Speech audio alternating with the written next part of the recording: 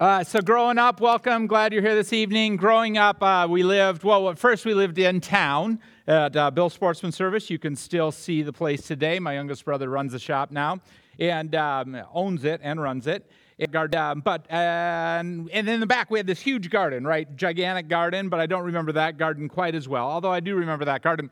But then we lived out in the country, and we moved to this little community that used to be called, or is still called, Rossburg. It was a railway community, and we lived right in the city limits of Rossburg, even though there was really no city limits there. At any rate, down the road was this guy by the name of Pork Chop Pete, okay? And Pork Chop Pete was, what kind of farmer do you think Pork Chop Pete was? Yeah, hog farmer. Okay, and so anyway, he had this like belly on him, right? And so he would ride snowmobile, and he had these. What is Polaris? Was it a Colt? Colt Polaris. He'd ride it, and because he was a squat guy, big guy. At any rate, so he would ride it, and he would like wear these like.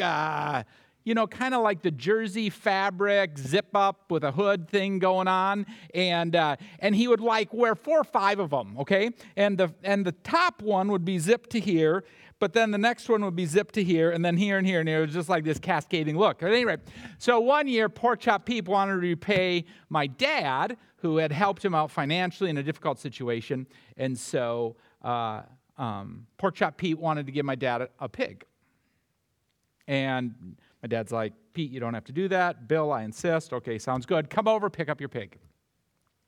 So we go over, and Pete's like, which pig do you want? And my dad's like, okay, well, I'll take that pig. Pete's like, okay, sounds good. And Pete walks into the pig pen with a .22. Okay, so sorry for some of you if you're squeamish, but if you ate meat tonight, that came from real food. And so Pete walks up to the pig and shoots the pig in the head. The pig shook its head and started chasing Pork Chop Pete around the pen. I mean, he was just like mad, right? Because he missed, and a pig's head is obviously quite dense. So he lived out the country, had this great big farm, and we were just a little bit south of Pork Chop Pete. We could see his yard light from ours about a mile away. And we had this garden that was probably not much smaller than this room, okay? And I hated the garden, okay? We had 9 or 10 rows of onions. We had 9 or 10 rows of potatoes. We had 3 or 4 rows of carrots. We had beans. We had peas. We had a separate garden for fruit, berries. We had a separate garden for viney things like cucumbers and squash and watermelons. We had 5 apple trees. We had raspberry bushes. But what my dad would do in the fall, right, is he would go to the local turkey farmer, and we had this, it was kind of like if you think of a 1.5 ton pickup truck with the cab cut off, made into a trailer. You've seen this, right? That makes sense, right? You know what that is, right? And so he would take that over with his little McCormick and Deering tractor and pick up a load of turkey stuff and then spread it over the garden because he wanted what? Good soil. Because if you plant in good soil, you get a better result. Our text tonight starts kind of where we left off last week in chapter 12, and then kind of embarks into this new area. And so we'll jump. The first question that we might want to ask is, why do we include this anecdote? Okay, 12:46 through 50, while he was still speaking to the people, Jesus is queried by an individual who says, hey, your mom and brothers are outside, and they want to have a word with you. Intriguing that the people that would be arguably closer or closest to Christ are on the outside looking in. To some degree, maybe it sums what has happened over the last chapter, that the people who should know better don't. The people who should know better are on the outside. And while we can indict the brothers right here, and we can say question mark on the mom, we know that Mary is present at the crucifixion, right? And we know that by Acts chapter 1, we find the brothers along with Mary, their mother, Jesus' mother, along with the disciples, waiting in expectancy for the work and the promise of the Holy Spirit. Jesus is told, your family is here, and Jesus asks the question, who is my family? And it's intriguing that the distinction is not about blood. Now, Matthew goes through great pains in Matthew chapter 1 to identify Christ, okay, in a very specific bloodline, okay? It is integrally important to the work of Christ that he be identified not only as a Jew, but as a Jew from the line of Judah, and specifically King David's offspring, right? And so it's intriguing that for a book where blood is so important, Jesus here says blood isn't important at all. You want to know who my family is? It's this bunch of Yahoo fishermen. It's these bunch of tax collectors. It's the marginalized. But he doesn't even say that. We know that's the description of the individuals. What he says is what? You want to know who my family is? It's not about blood. It's about activity. Whoever does the will of my Father. We have this patriarchal society, property being passed from father to son, blood relatives. And even in this, Jesus is upsetting the apple cart, right? That familyhood with Jesus is not determined by the blood or the type of blood that courses through your veins, but by doing.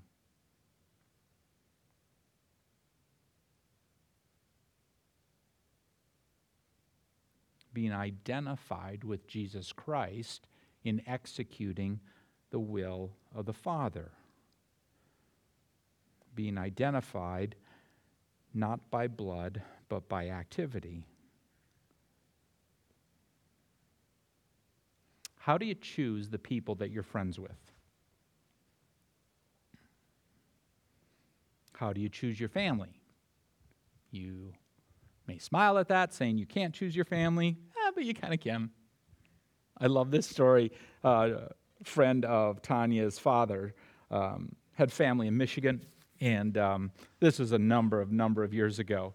And at any rate, and the guy was maybe a little bit, borderline, on the spectrum, that kind of vibe. And so he had left Super Value to go home for Christmas, and he gets home for Christmas, and it's like the day after Christmas, okay? It's the 26th, right? And Bill's in the office because Bill liked to work between Christmas and New Year's because there wasn't many people in the office, and he could get a lot of stuff done, and there wasn't anyone breathing down his neck. And in walks his friend. And his friend was like, Bill was a little surprised, said, I thought you were in Michigan, Mitten Part, not the Upper Peninsula. I thought you were in Michigan, And he's like, yeah, I was sitting there Christmas Eve, and I was just looking around at my family, and I was kind of thinking, would I be friends with any of these people if they weren't my family?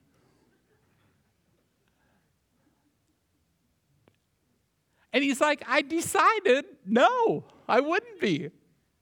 So I got up and left. Isn't that brilliant? I'm out. Peace out. Merry Christmas. You can keep the presents. How do you choose your friends? How do you choose your family? How do you choose the people that are important to you?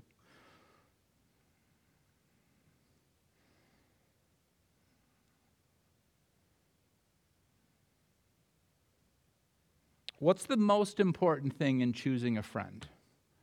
Is it that you like them and they like you? Or is it more important if you like Jesus and they like Jesus?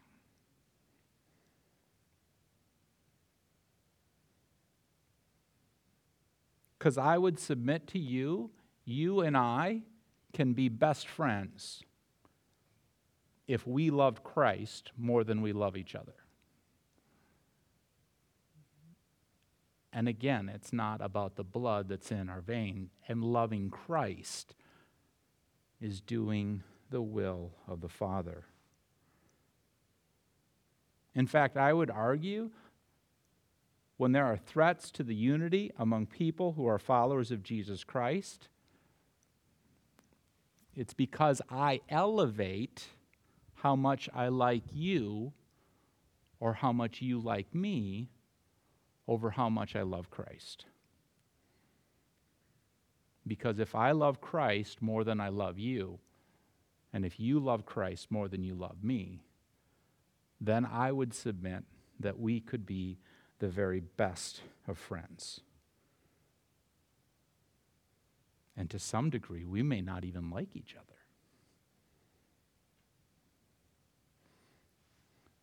At any rate, doing the will of the Father, it's not a high-minded, academically rigorous thing. It's getting the job done. It's just doing what they're told to do, right? Doing the will of the Father.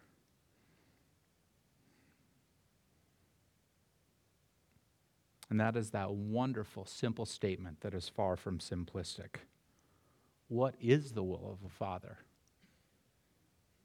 We have people that wrestle with that question, right? Have you ever thought, what is God's will in this situation? Should I stay? Should I go? Should I move? Should I remain? Should I do this? Should I take that job? Should I buy this car? Should I sell that car? Should I live here? Should I live there? What is God's will?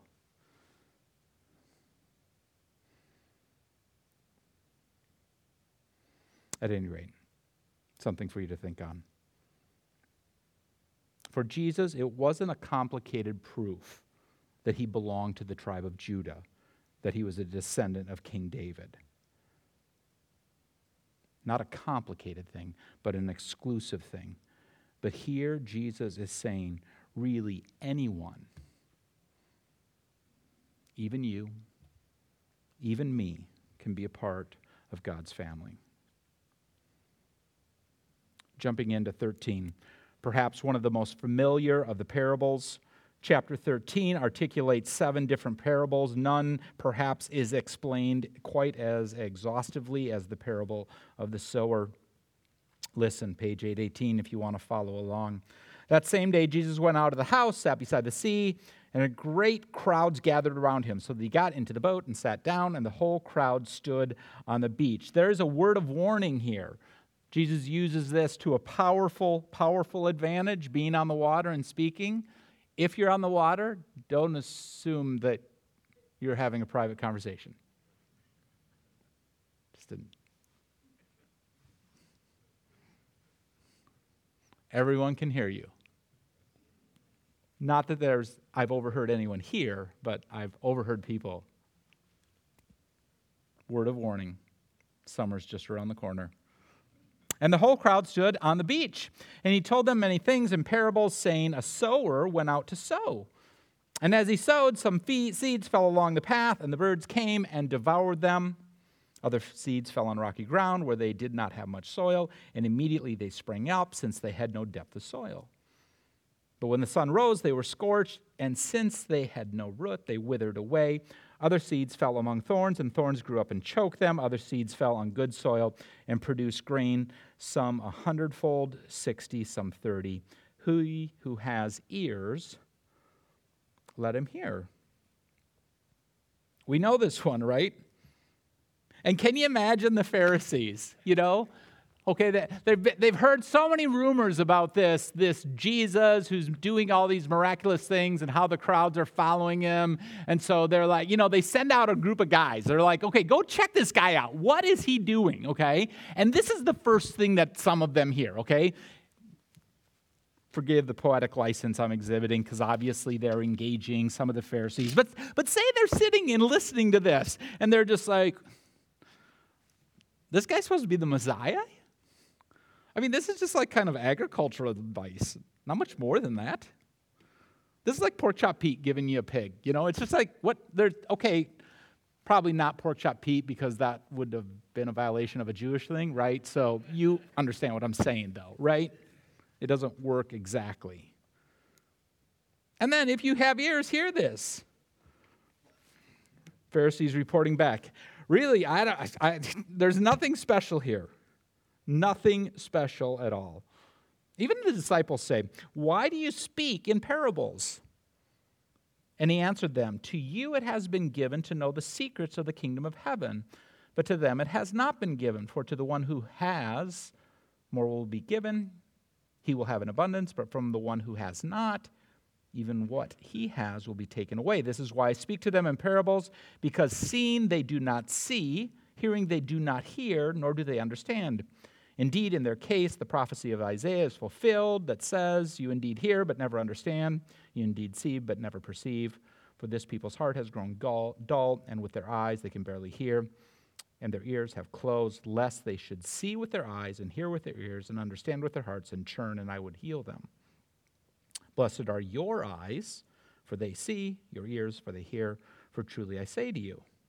And then he explains the parable, right? And we know it, right? We know it very, very well. Okay? We know that the path, okay, the seed that gets scattered on the path, okay, it's not going to penetrate the path. It's not going to grow, okay? It's hard to the world. The soil is not receptive. It's not a place where you want to spread a lot of seed. A farmer probably in the first century only would have scattered seed on a hard path by accident. If you imagine the imagery of kind of this broadcast, reaching into a sack and throwing out seed and it hitting and some of it just kind of hits the pathway that may have gone in between two fields. You wouldn't put a lot of seed there. And then you have the rocky, right? Okay. And you have the rocky, which is shallow, right? Shallow soil, where the topsoil looks like it might hold something, but there's really not much there. So that kind of activity might be closer to an outcropping. Again, you probably wouldn't throw a lot of seed there. The thorny soil, the person inside of me wants to say, well, just why don't you pull out the thorns? That'd just do a little weeding. I hated weeding. I hated it. And I was a sloppy weeder. If I had been a good weeder, I only would have had to weed like once a month, okay? But because I was a sloppy weeder, and rather than pull them out by their roots, I would just like break them off, right? And then after the next rainstorm, they'd grow back up, get back out. Weed the onions, weed the potatoes, weed the beans. I hated that. The rocky and thorny soil have this special call out, right? The rocky ground, this is one who hears the word and immediately receives it with joy. But he has no root in himself, endures for a while, and when tribulation or persecution arises on account of the word, immediately he falls away. At least one of our commentators argued that immediately he falls away probably isn't a strong enough translation. A stronger, better translation might be literally, he is offended. He is offended by the good news. Adversity comes into life, and it's not just it's just like, no, that is like garbage. That is nonsense. You've got to be kidding me. Who in the world would believe that?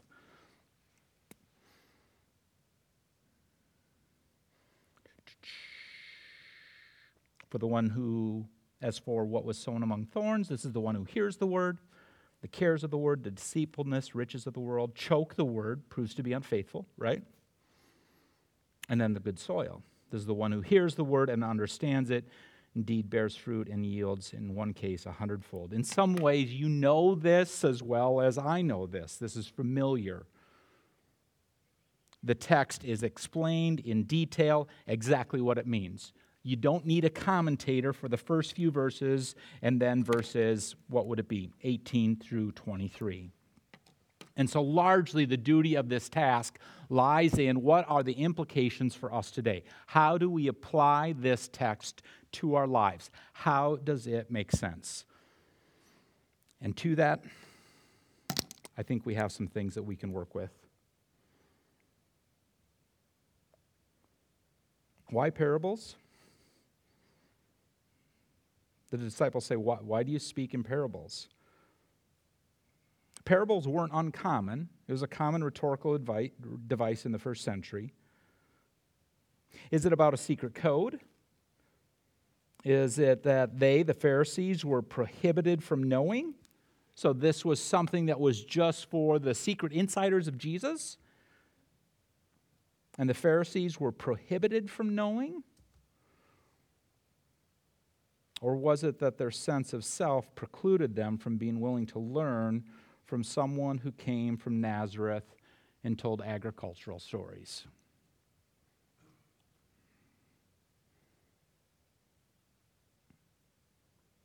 Every once in a while, someone will ask me the question, why do we tell so many stories at Timberwood Church? Because it's what Jesus did. Stories are memorable. Stories convey the sense of what's going on. And no, this isn't about agriculture. No, this isn't a detailed exploration of what it was like to farm in the first century. Jesus is saying, no, this is what this thing looks like. The Word of God goes out. The good news goes out. And here's how it lands. And the Pharisees don't see it, right? They would rather be right than get it right. This kind of ties into something that Eric talked about last week that I think is just critical for us to understand. And to be sure, I want to be in the camp. Sometimes it takes me a little bit longer to get there, okay, depending upon what the issue is. But I want to be in the camp of getting it right rather than being right. That is my heart's cry. I really don't care if I'm right.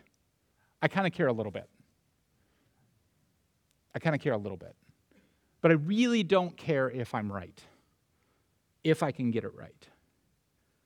And the Pharisees were a group of people that they were so certain of their right and righteousness.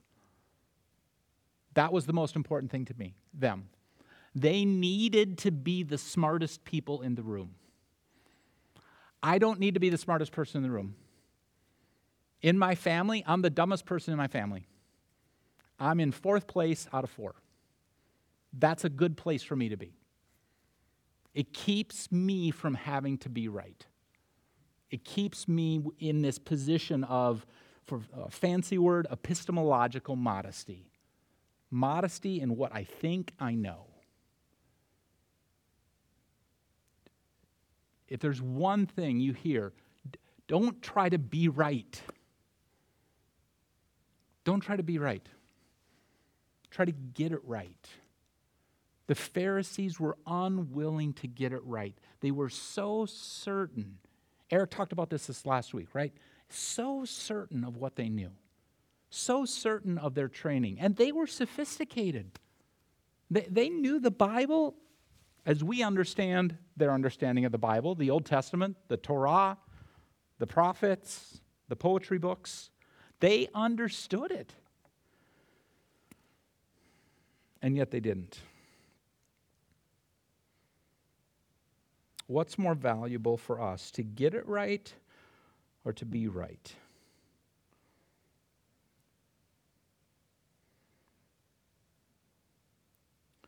Again, they and their lack of understanding. Is it because they won't ask the question, has God made them this way? Or are they this way because God gave them the ability to have self-determination and personal agency? You know which way I drop on that discussion. I'm much more of a, no, God has granted us the ability to choose. And when we walk away from God, yeah, the text describes it as a hard heart. Describes it as eyes that see but don't hear, ears that hear but don't understand.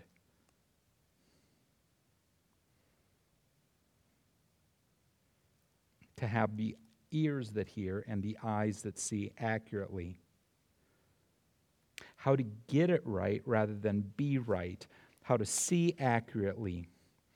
How to avoid the trap of having so much confidence in what you know that in essence you're wrong.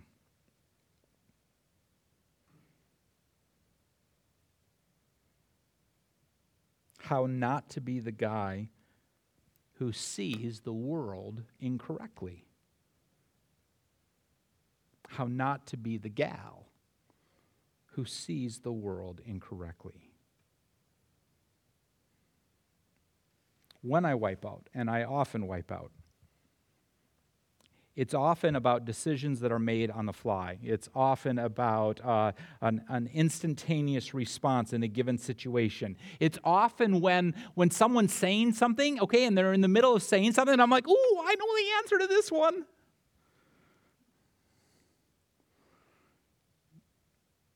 It's often when I make a decision in haste.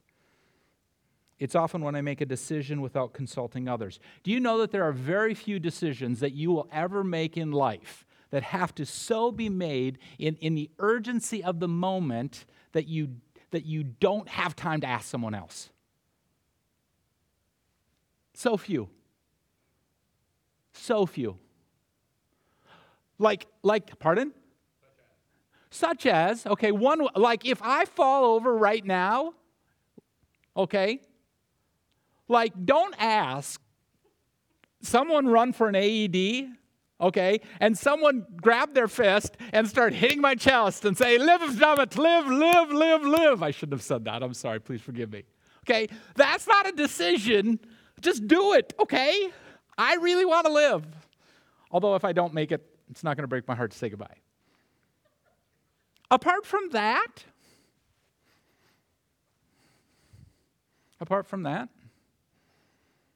there's not many decisions that I will make in my life that I won't be afforded the time to check it out with someone else.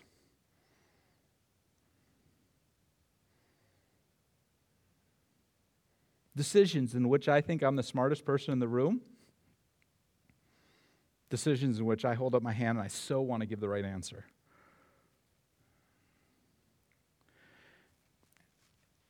And obviously there are shades to all of these things. And I'm not saying that we don't have a good understanding of what we believe and why we believe it. I'm not saying that we're saying, oh, I don't know. Is Jesus the Son of God? I have no idea. No, I'm not saying that. Have you ever been in a situation where it would just seem like it was a secret that was, it's like, what's going on here? Verse 11, and he answered them, to you it has been given to know the secrets of the kingdom of heaven, but to them it has not been given. Have you ever been in a situation where you're like, I'm not quite sure what's going on here. I think I should just keep my mouth shut. Have you ever encountered something that seemed very secretive? I wonder if that still happens today. Secrets given and not given. Ever been stymied by something? But then rather than being comfortable with being stymied, you just launch into what you already know, and you give the answer that you think you should give rather than keeping your mouth shut, which would probably be the thing that we should do, right? Again, we know what the text means. The challenge of the text lies in implication and application. And I would be the first to admit, the text is about the spreading of the Word of God for the first time. Spreading the Word of God, okay? Spreading the Word of God, telling people about Jesus Christ, the good news, going into all the world baptizing, without question. That is the primary focus of what Jesus is talking about. And people will respond to that message in all sorts of different ways. So don't be surprised if when we tell people about Jesus, they don't respond favorably. That shouldn't shock us. But also don't be surprised when people respond favorably, because Jesus says that will also be true.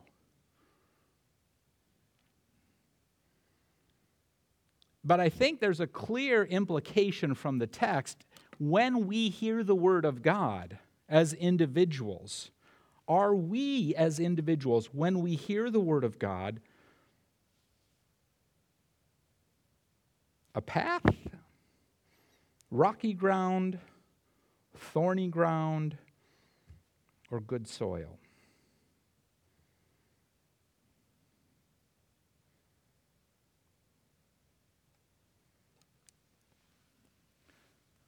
Jesus says, blessed are your eyes. He's telling this group of disciples, blessed are your eyes, for you see, and your ears, for you hear. For I truly say to you, many prophets and righteous people long to see what you see. It's kind of like longing to see the Vikings win in the playoffs. It's this deep-seated just, wouldn't that be awesome? Wouldn't that be extraordinary? If you're a Cincinnati Bengals fan, which is an odd thing to me, you name your team after an animal that is notoriously solitary, a tiger. I get lions. I don't get tigers. Bengals. You're not paying for that. I'll let it go. For I truly say to you, many prophets and righteous people long to see what you see and did not see it, and to hear what you hear and did not hear it. Clearly, for what do I yearn? A hint. You'll find it in 1250.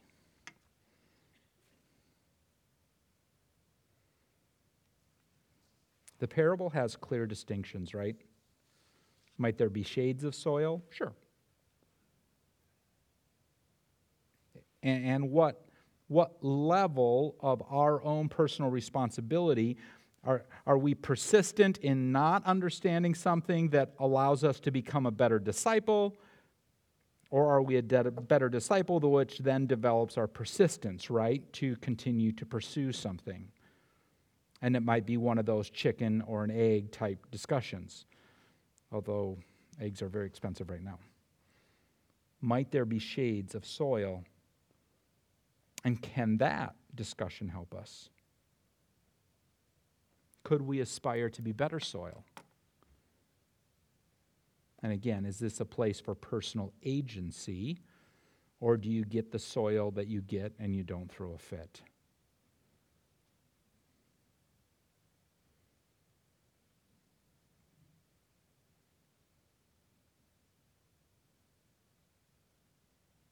It's an inherently familiar parable.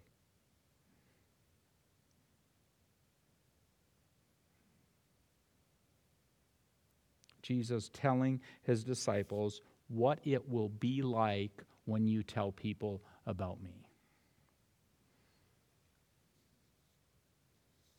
Some will receive it, some won't. Some will come on like a ton of bricks, some won't. Some will come on like a ton of bricks, but then money gets in the way, worries get in the way.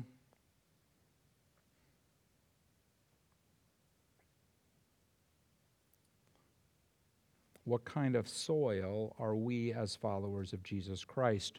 What kind of soil do we spread the message of Jesus Christ in and to?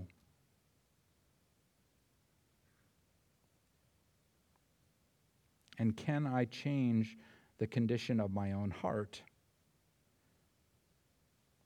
And can I engage in a situation, right? Because the totality of people coming to Christ isn't discussed in this parable, right? In other places of the Bible, we see examples where someone plants the seed and then someone waters the seed and someone harvests the seed, right? And so we might encounter someone that we're not sure that they're going to be totally receptive to the gospel of Jesus Christ. Yet perhaps the sales cycle, perhaps the growing cycle is just longer.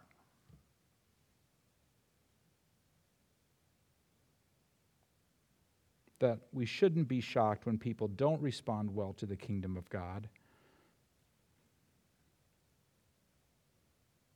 And we shouldn't be surprised when we encounter opposition. Understand.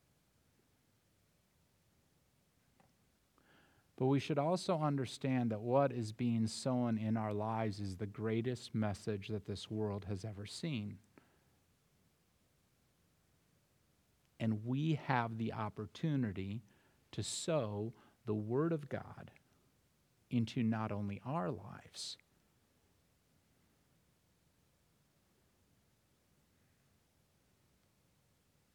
but the lives of those that exist around us.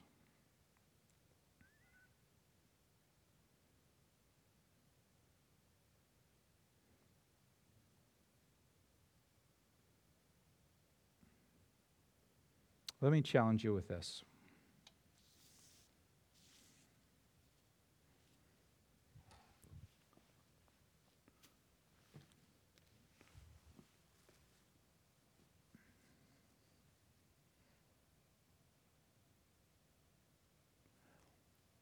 So shortly before I came up here in 2004, I did a missions trip with the last church that I worked at. And it was really a hard time for me in my life. I'd gone from being the fair-haired child, couldn't do anything wrong, to the red-headed stepson. Can I use that phrase? Is that okay? And couldn't do anything right. And some of that was my own doing. I did a lot of stupid things, but some of it was done to me. At any rate, I take this trip to the Czech Republic, right? And we do this English camp, kind of like we did with Dan and Laura Hash in Poland. Same thing, we just did it in the Czech Republic. Same organization, actually, Josiah Venture. So I had opportunity, the camp was along the Polish-Czech border, and so I had opportunity to, my only responsibility was to teach at night. And so during the day, I just walked the mountains, walked the hills. I think God healed me. I think God gave me the courage to say, I need to move on. I think Tanya was ready 12 months earlier or 18 months earlier than I was, but like I said, I'm not the smartest person in our house. So before we went up to the camp, and then after we came back from the camp, stayed with this host family in Ledovice, I believe I'm pronouncing that correctly, Prague, Czech, and small little town. And the town, the church, had Sunday morning attendance, I suppose, of, 75 people, 75 adults. But their youth group had 120 kids in the youth group. You're like, well, that's kind of cool. And what their deal was is they had 40 people that were like leaders in the youth group, okay?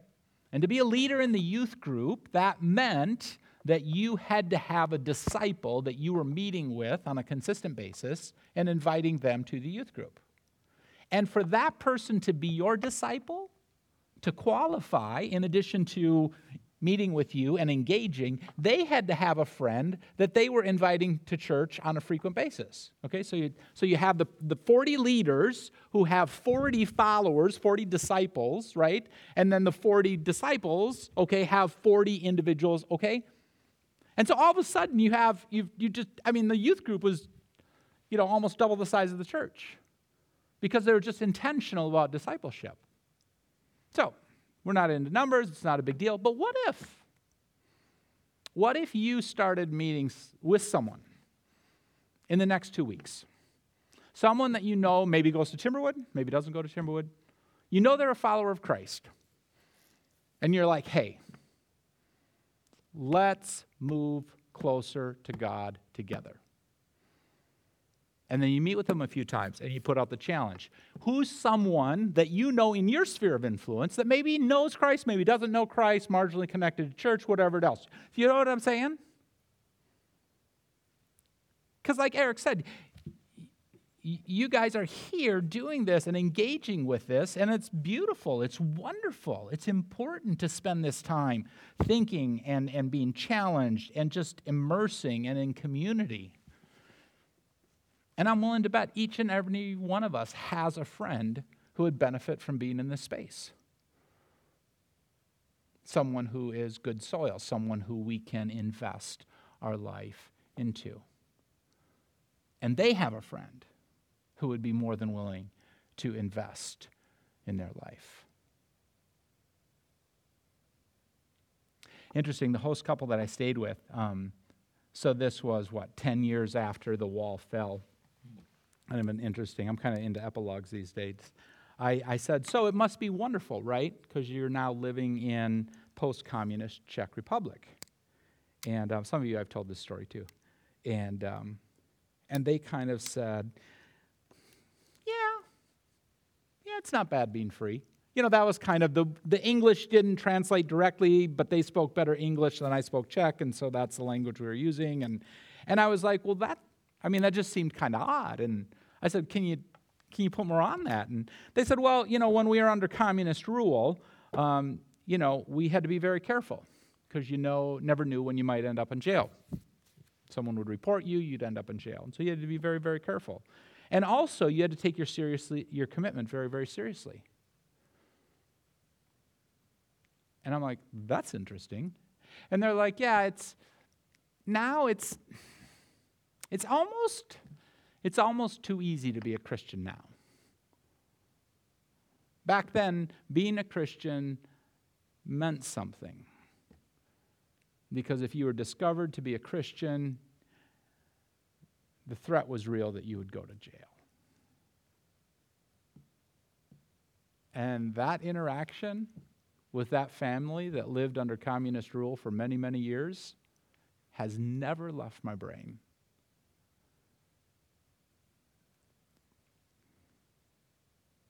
Followers of Christ, spreading the word of God. Where are we spreading the word of God? What kind of soil are we? Who is the sower? We're done. Go to your groups.